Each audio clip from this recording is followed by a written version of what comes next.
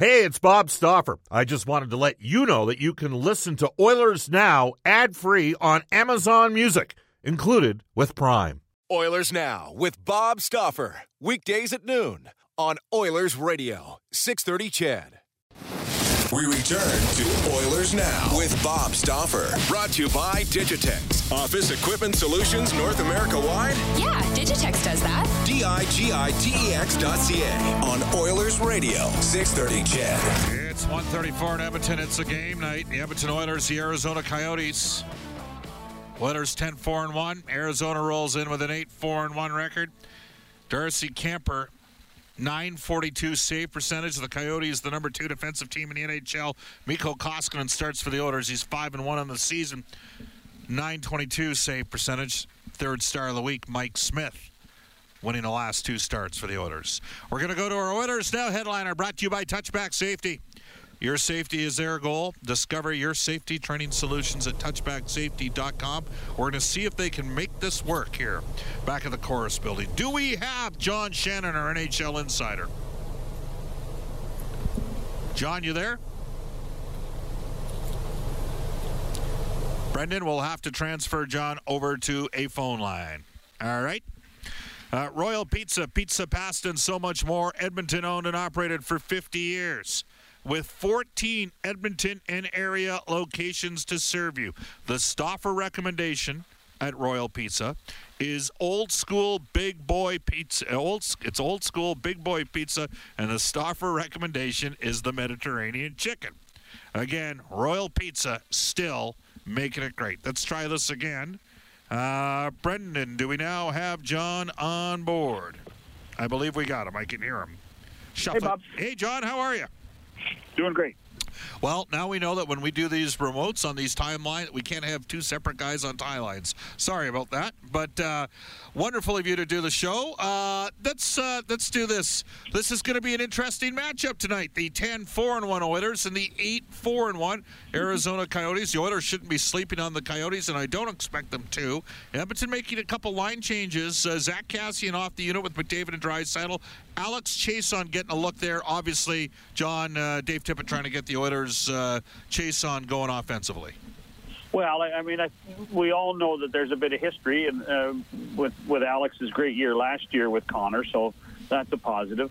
I also think that it's a real reflection in my mind of that they think that Zach can help that second line, and I don't view it as a demotion for him at all, but Kassian truly has, in many ways, become a top 6 forward for this hockey club and done some pretty good things.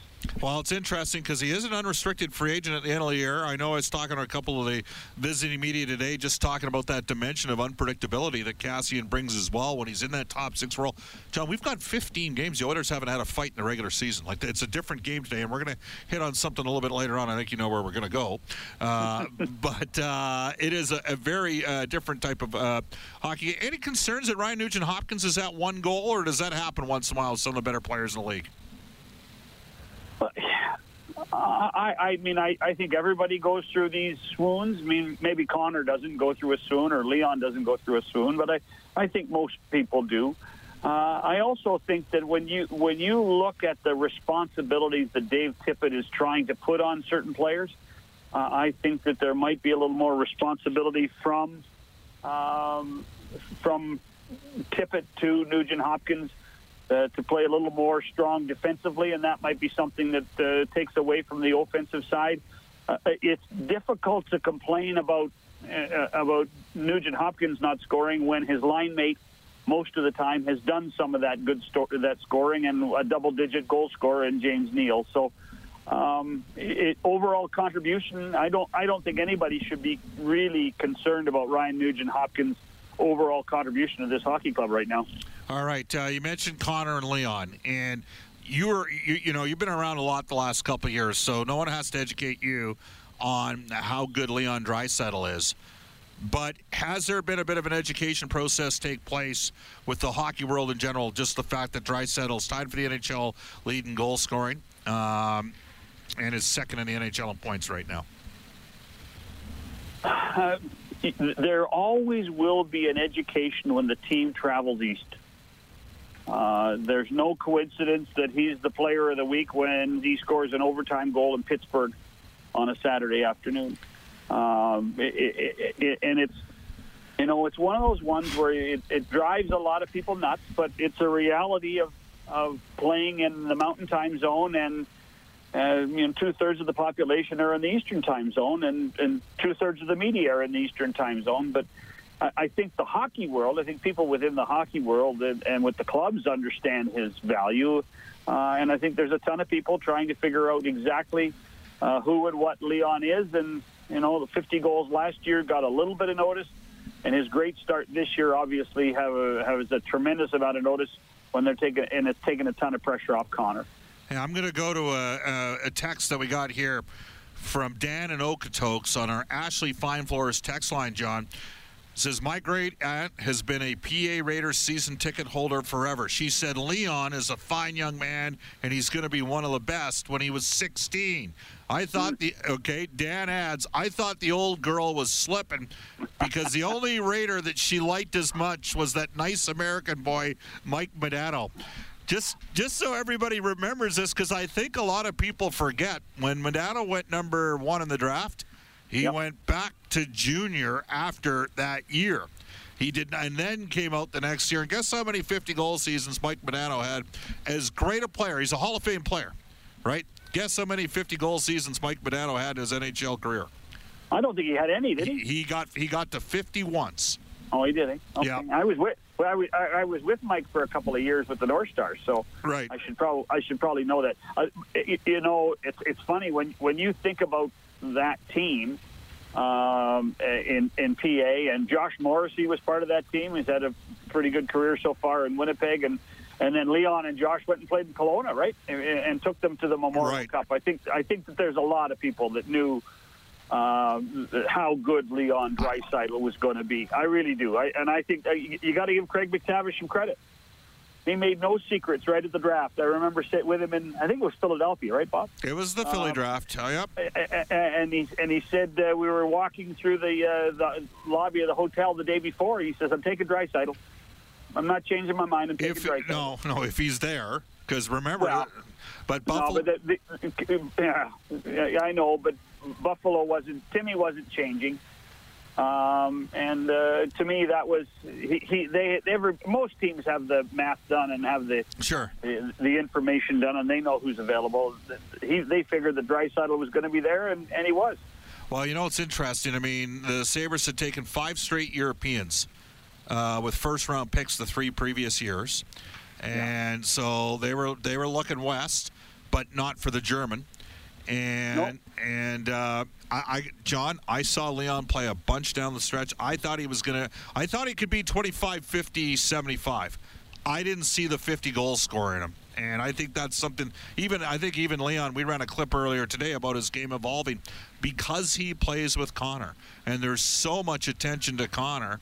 And it's kind of funny because we still have, I don't know, 12 to 15% of the texters to the show. Oh, until Draisaitl carries his own line. When you have that dynamic duo together, for me, just play him, man. Just play him. Well, I do suspect when this team gets deeper, when you do have another top 6 forward, or you have some opportunities, I do suspect they'll separate them. The magic is, Bob, is they're always going to play together on power play. They're always going to play together in 3-on-3 and overtime.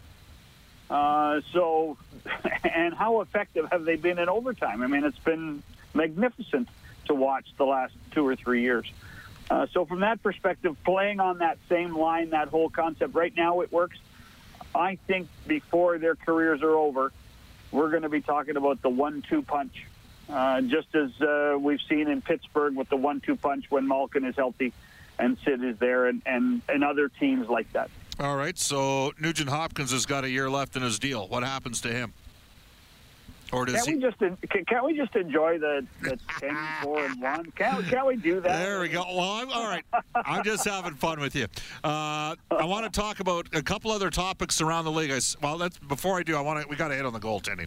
What was Pat Burns' infamous line? Goaltending 70% of hockey. Unless you don't have it, then it's 100% of hockey.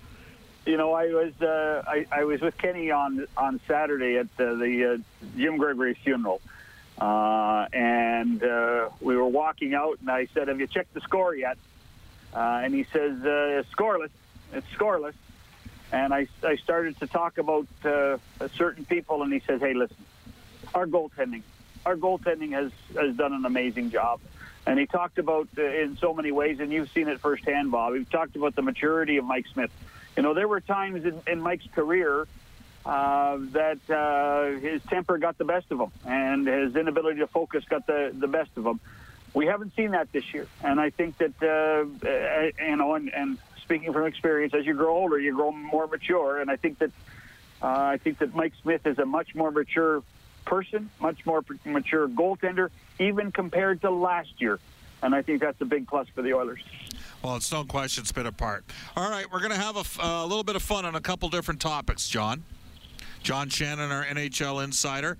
Another text here. We're going to go to, where did he go? Okay, here it is. Kyle from Sangudo says, Bob, this is Where's Sangudo? Where's Sangudo? Just out towards sort of Drayton Valley-esque, I believe. Oh, okay. Now I feel bad that I don't know. It's further north. It's out that way west, Bob, but it's further north than Drayton Valley. Further north. Thank you very much. All right. Thanks, Brendan. The kid from BC tells me where, I had to... Hey, the kids from the Okanagan are running the show today. Let's get that straight, okay? Evidently, that's the case. Breaking news. This text comes in from Kyle from Sangudo.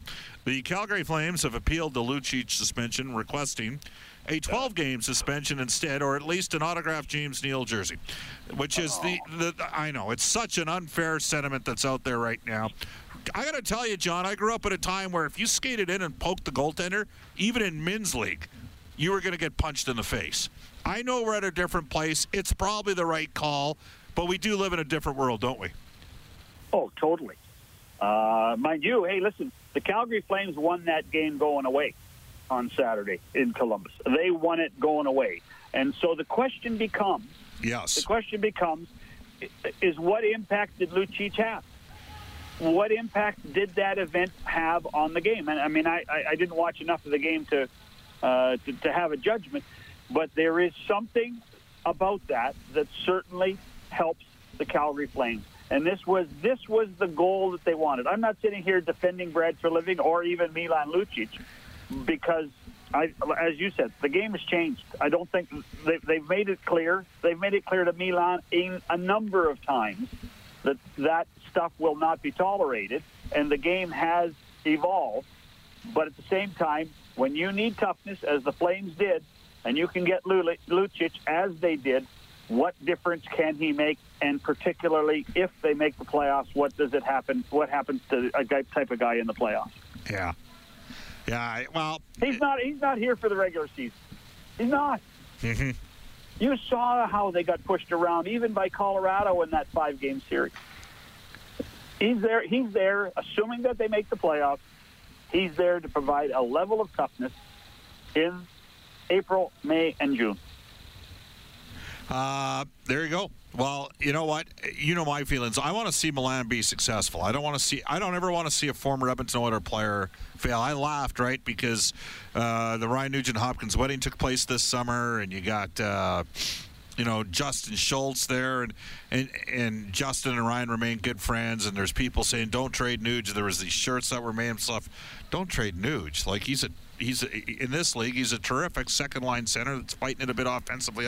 It's actually improved in faceoff circles, right? I'm not a guy, but when it comes to Schultz, I'm happy Justin Schultz has found a successful role in Pittsburgh, and I hope in the case for Milan, John, he finds a successful role with Calgary, and I think there's no expectation for him to score. There is one for James Neal, and so far so good, I guess, for both teams. All right. Agreed. Speaking of former Oilers making the news this past week, Taylor Hall, story has broken today saying that Darren Ferris, who also represents Philip Broberg, had Ryan Mantha, who the Oilers signed as a 20-year-old out of junior that's career got shut down due to an eye issue, blood clot challenge. Darren Ferris to meet with Ray Shero I don't want to put words in your mouth. I mean, to me, New Jersey's in the driver's seat on this. They're going to have the first crack at Taylor. Did you read anything into some of the, Taylor's comment last week? To me, the only thing that maybe should have happened, John, is I think Taylor was trying to cover for his team's goaltending, which has been horrific, and maybe suggesting the fans shouldn't boo a power play that's 1 for 3 in a game. In other words, we need as much positive momentum as we can get going here. But give me your take on where they're at right now. Well, obviously, I think the frustration of what's going on in New Jersey, bubbled up and got the best of the fans and got the best of Taylor. If I'm Ray Shero, I'm thinking, hey, you know what? There's actually a part of that leadership that Hall has shown that says, listen, we want a guy that wants to be here, and I think that Taylor does want to be there under the right circumstances when you talk about a new deal.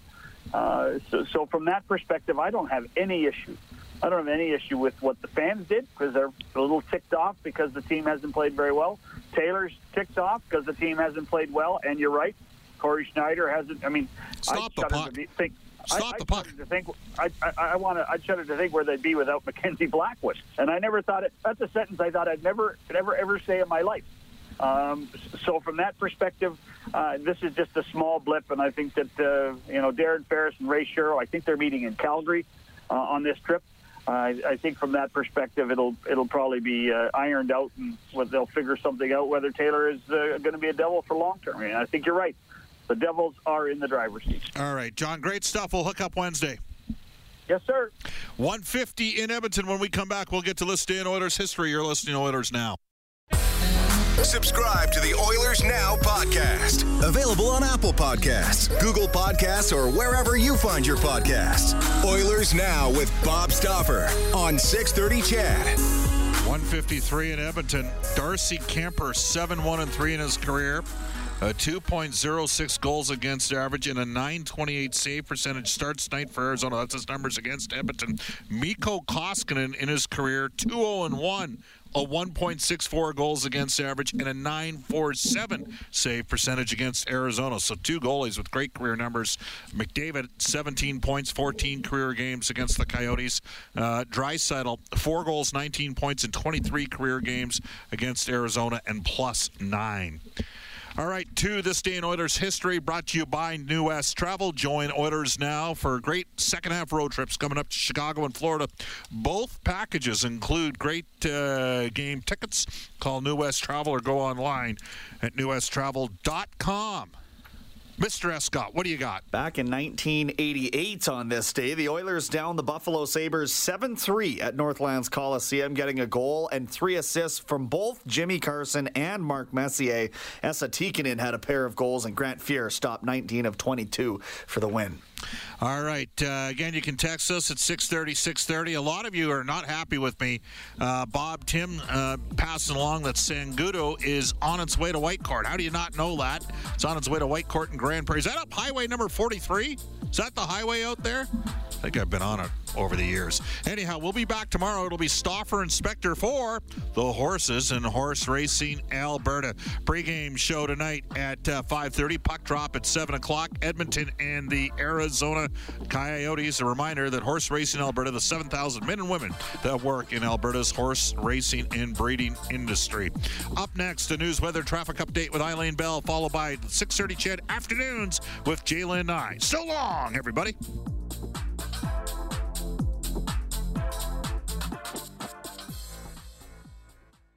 Oilers Now with Bob Stauffer. Weekdays at noon on Oilers Radio, 630 CHED.